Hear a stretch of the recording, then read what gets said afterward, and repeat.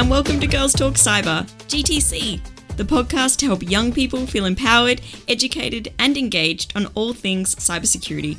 My name's Jules, and I'm joined by my co-host, Em. Hey everyone! In this podcast, we want to take away the tech bro cybersecurity jargon and give you the opportunity to understand this incredibly exciting space to help you redefine how you act online.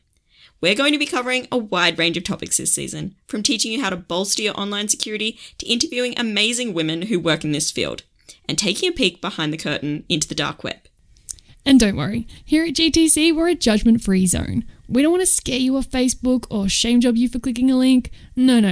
We're here to get you involved in the conversation and make you feel as though in the event of a cyber attack or a scary online occurrence, you have the tools and resources to deal with it. And to keep the conversation going, Em and I have set up a Facebook group and Instagram account for our GTC community to ask questions, share cybersecurity stories, and keep up to date with the latest tips and tricks. Let's get into it, Em. Em, I am so excited for today's episode. Ooh, what has today's episode got in store for us? Oh, she's a good one. Have you ever wondered what it's like being a hacker or an ethical hacker? Yes, I've seen the movies. I've watched the man in the hoodie slowly turn around in his chair to that green code on a computer, typing really fast. I know what a hacker is. Shout out Mr. Robot, Netflix series, would recommend. But seriously, today you don't have to wonder anymore. We have a special guest on today's episode who has dedicated their entire career to ethical hacking. We'll be joined by cybersecurity professional Vicky Grios, who's going to share with us some of her experiences in the field and in her role as an ethical hacker. Yes, I'm so excited to have Vicky on the show. Finding a female hacker is actually harder than you'd think. The representation of women within the hacking community is quite low, so it's been really great to have Vicky on to provide that insight from someone that we can relate to. Yeah, it's super cool. I'm super excited to share this with our listeners.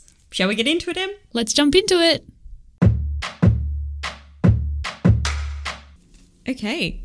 To help us chat through all things hacking and offensive cyber today, we are joined by a wonderful guest. Vicky, thank you so much for joining us today. We are super excited to have you on this episode. Before we jump into some of our questions that we have lined up for you, we would love to get to know you a little bit and understand a bit more about what you do on the day-to-day, what your kind of current role is and how you got to it. Would you like to introduce yourself? Yeah, sure. So I'm Vicky. I'm pretty much an ethical hacker. I've been doing it for 8 or 9 years. I jumped in it directly out of uni and I've never really wanted to do anything else.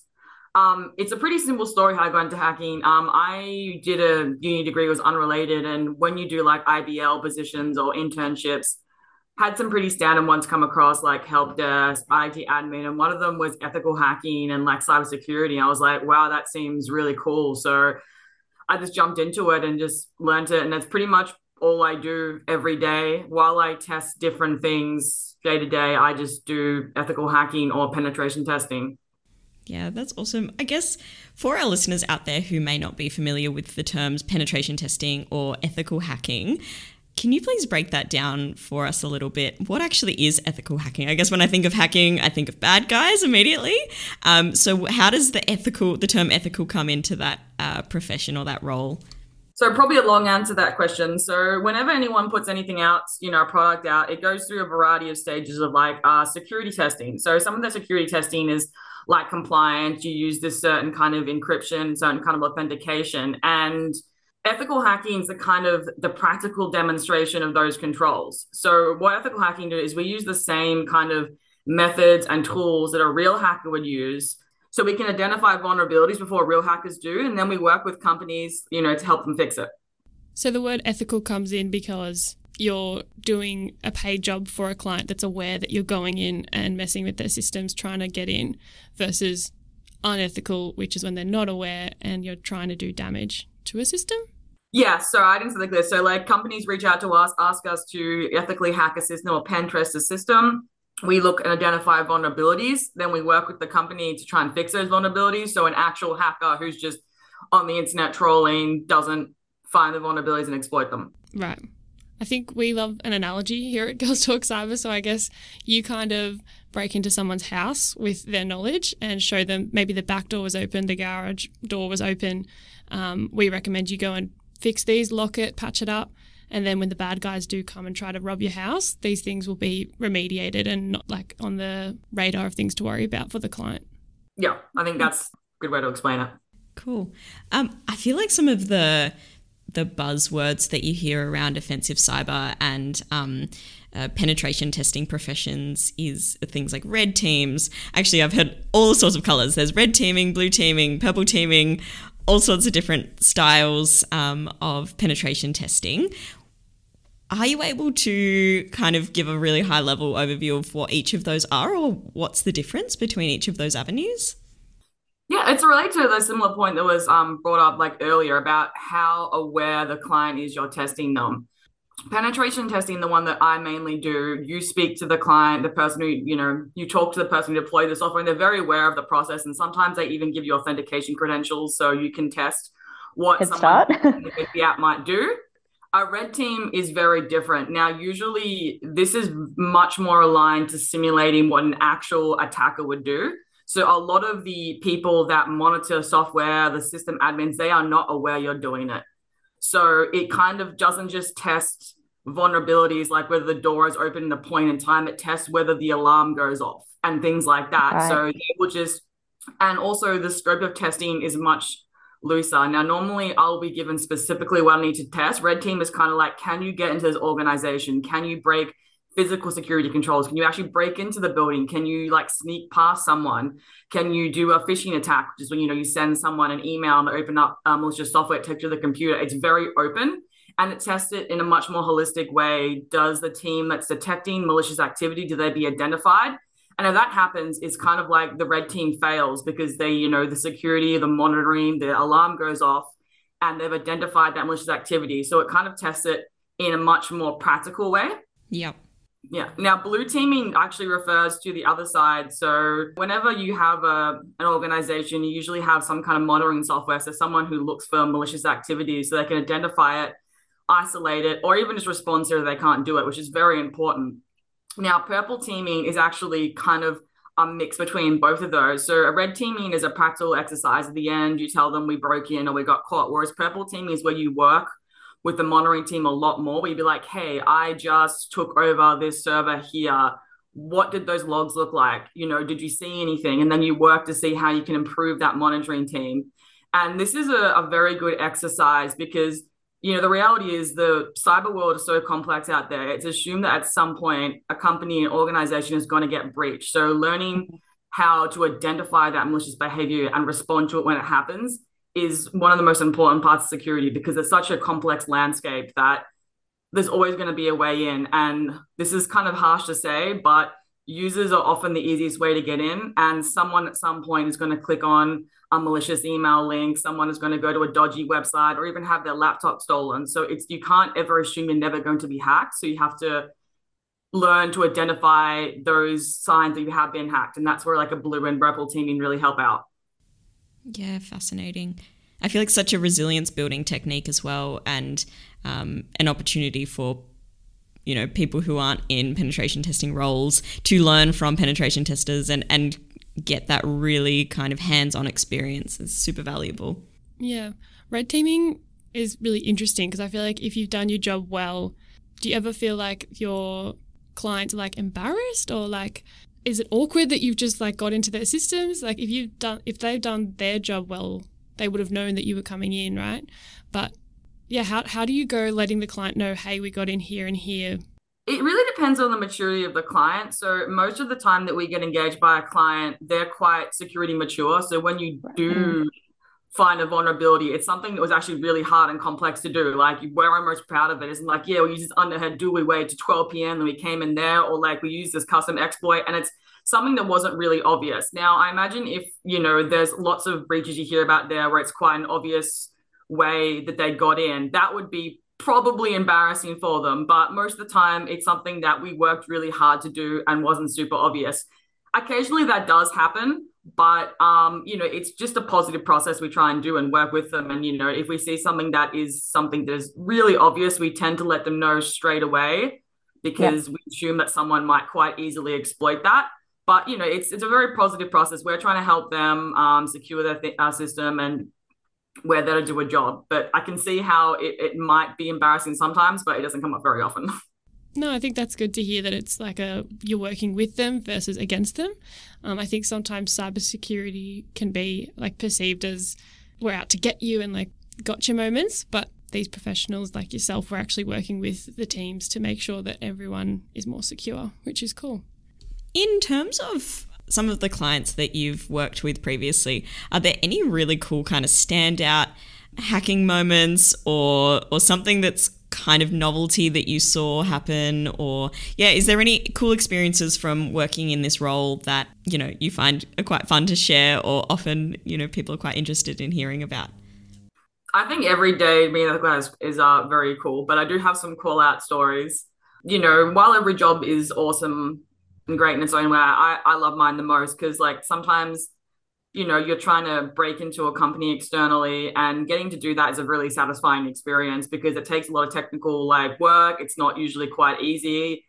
Anyway, but a cool story is, I guess I was doing a pen test for an energy mining utility client, and we weren't quite aware of what this client did until later in the test. So parts of these tests involve testing whether you can break in from their corporate head offices, and then try and get into their actual mining network where they actually run the software and stuff like that. And we're in the process of breaking into the area which runs the equipment, the safety equipment and stuff like that. And at that point, we wanted to find more about what we were doing. And we found out that the place that we were pen testing proved that you could break in from externally into their corporate head office and then directly into the actual operational network. They made explosives. Oh, wow.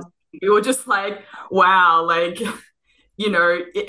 compromising any of these systems in any way, not even just the safety systems, could cause severe harm. And it was a very interesting moment to be wow, we're really actually helping, I guess, keeping people safe, because this would go wrong in pretty much every possible way. And it was a very weird experience. We did end up helping them fix quite a number of vulnerabilities that would make that a lot harder. But very, very nerve-wracking a little bit once you get in there, because systems that aren't in your corporate offices and stuff like that, they're designed very differently and they're not as resilient to stuff. So you have to be very careful. But very, very interesting.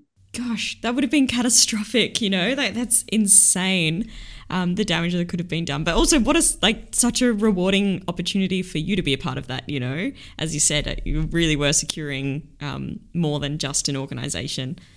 Yeah, it was very interesting. It wasn't an Australian, it was an Australian company, but the mine was actually in another country, which actually got to fly there, which was also really nice because it's a nice and remote place, but that's just a little personal joy. But yes, it was very exciting and very fun and rewarding. So you're saving the world and getting to travel it as well. That's pretty cool.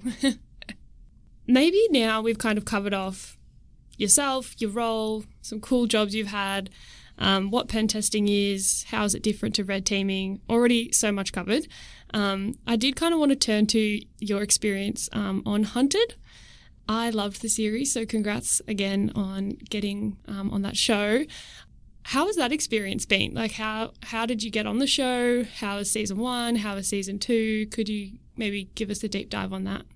So I would say overall it is really fun to be a part of and really interesting to work with a different group of people.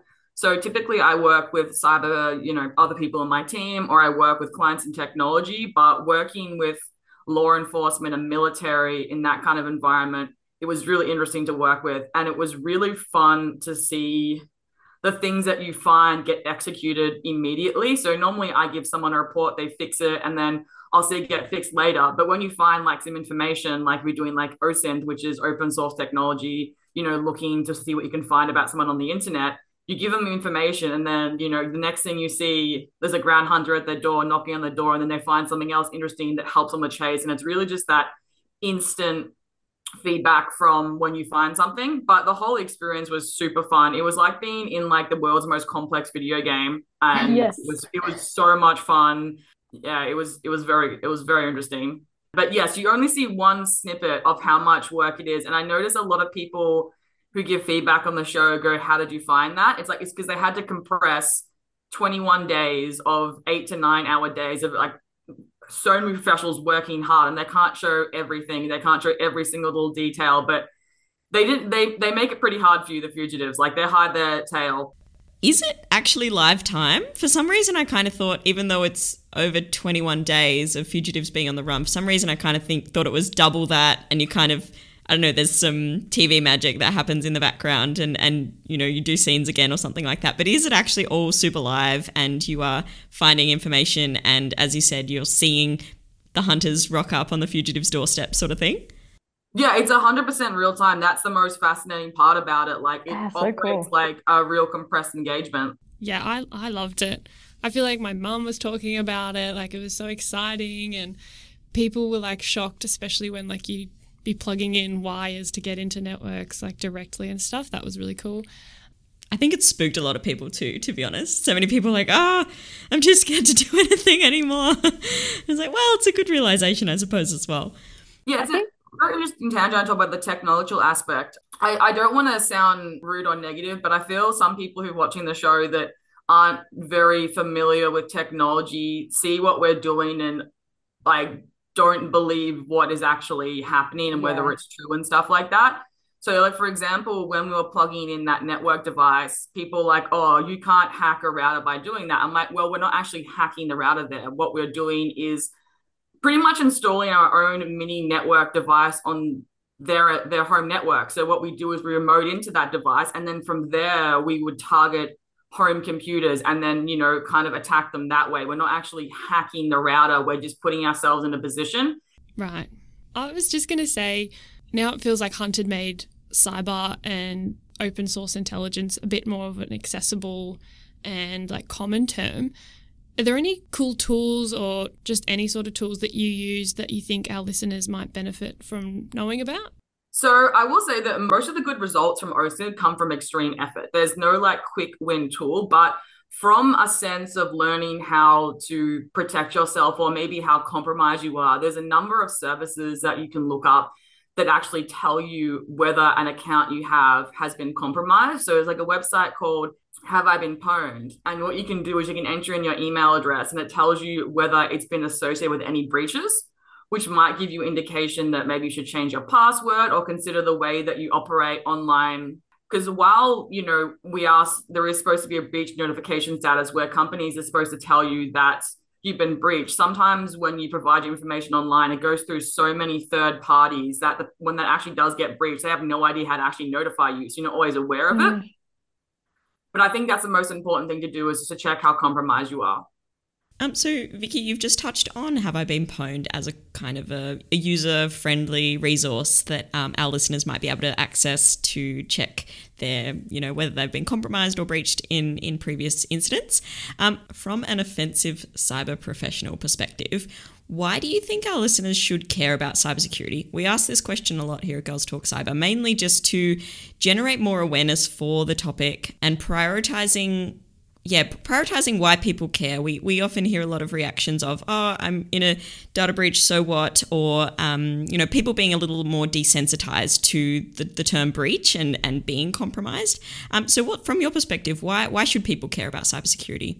So when people hear about a breach, you think that it's some far off distant thing that isn't going to affect you directly. However, often cyber attackers, when they breach something, they might target anyone directly, like me. For example, there were recently a retailer was attacked, and it wasn't actually that retailer was breached. It was a third party. So these hackers got access to this third party information. They found out that a lot of people work for this retailers, and they simply just went on to their online portal, which you would have where you get paid, and they changed the bank account details to this malicious account. And it wasn't even that much money. So you think you're not like someone who's important. I'm not like a target. I'm not a celebrity. That cybersecurity doesn't mean to you. But this is how they earn their money. Like they spend all day trying to steal money from you. It's no different from someone on the street who's like a robber or, you know, a mugger. That's how they earn their money. They're going to target whoever they can with the information that they have. Yeah, and all of that adds up, of course, as well, right? Oh yeah, like it definitely adds up. The market for malicious people, it's not like some, person alone in a basement. It's like this full organization where, for example, I'm a hacker, a bad hacker, and I find a vulnerability in an organization that may enable me to break in. I don't just go and do that. I'll go to like almost this underground market and I'll be like, hey, I found this exploit, who wants to buy it? And then they sell it to someone. And then someone's like, okay, I'll break in. I found this information in this database. I'm going to sell the information to you. I'm going to sell the way I got into a ransomware group where ransomware, they go in, they pretty much encrypt the data, you can't have it. And it's like this huge organization, just like a traditional like business almost organized. It's pretty much like how a traditional business would work. And it's like, it's very complex, it's very business, and there's a lot of money in it. I think that's a really cool story because so many of my friends work in retail and like are a uni student and they're relying on that pay like every month to come through to their account. And I can't imagine like discovering that would be quite disturbing, that someone's changed your bank account details without your knowledge. So with all this said and done, do you have any tips or tricks for the listeners on how to stay safe online? So I have one that I think is very good. So if you can look this up online, they mention like, use a strong password, don't share passwords from an account. I think the most important thing to do is to have 2 online identities. So your email address is pretty much like your home address, your license, and your passport all combined, because that is how you will get identified. So I think the best thing to do is have one email address and like online presence that is only for critical systems. So only for your banking and your government services. For everything else you do online, have a different identity and email address. When you sign up for some retailer to get a discount, or when you even, sign up for an online thing, use a different email address, use a different identity, because companies get breached every second. So example, if you have an account that isn't associated with your critical services like banking and government, they can't really do anything with that. There's other lots of like online safety tips you can do. Don't use the same password. So if a certain account gets breached, they don't just go and try that password against all your other identities, because then, that's how they propagate their access. When it comes to passwords, it is good to choose a secure password, which is more about length rather than complexity. But an easier thing is to have MFA, because if you have 50 passwords, you're going to get complacent. You might share them. They might be really easy, but MFA is a really easy way to secure your online access. So whenever you can enable MFA, just do that. It's a very good security control. 100% agree. I love the idea to separate your email accounts. It's such a good way to reduce the impact if your email does get popped. Hopefully with MFA on, it's reduced. But yeah, we also have an Instagram post up on our GTC Instagram about how to set up MFA on common accounts like Gmail, Outlook, and things like that. So go check that out if you want to go turn it on. Anything else you'd like to add before we say goodbye to our listeners for this episode? I would say is never underestimate the determination of hackers. It's not only like a whole industry of, people working together like an organization. It's also how they earn their money, and they can earn a lot of money. So I know it sounds kind of weird and paranoid, but just always be paranoid. Always assume your data will be breached, and just always try and be as safe as possible online. I love it. Stay paranoid, everyone. We're going to leave some of Vicky's recommendations that she's made down in the show notes. So do check those out if you'd like to look at those Have I Been Pwned resources and other bits we've mentioned today. Thanks so much for coming on today, Vicky. Okay, that brings us to the end of this episode. Vicky's just the best. I mean, how much did we learn today? We learned about all the colours of pen testing, blue, red, purple. We got our take on why cybersecurity is important, which I think is kind of different to anything we've ever had on the show before. Thinking about how criminals online or offline are motivated by money.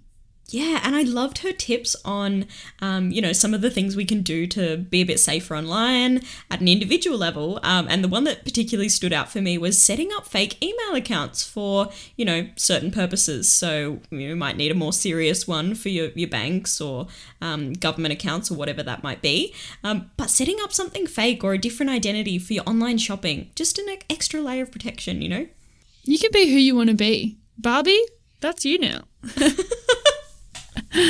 No, but I think now we can finally explain to the listeners in our family that we're actually not hackers. We do not touch this stuff on a day-to-day basis just because we work in cybersecurity.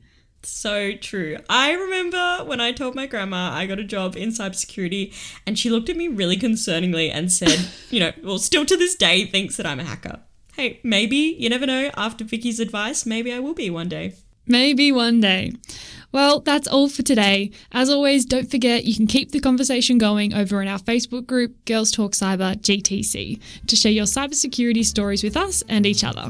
And head over to our Instagram to subscribe to all of our latest tips and tricks on cybersecurity and everything you need to know about GTC. We'll catch you next time. Bye!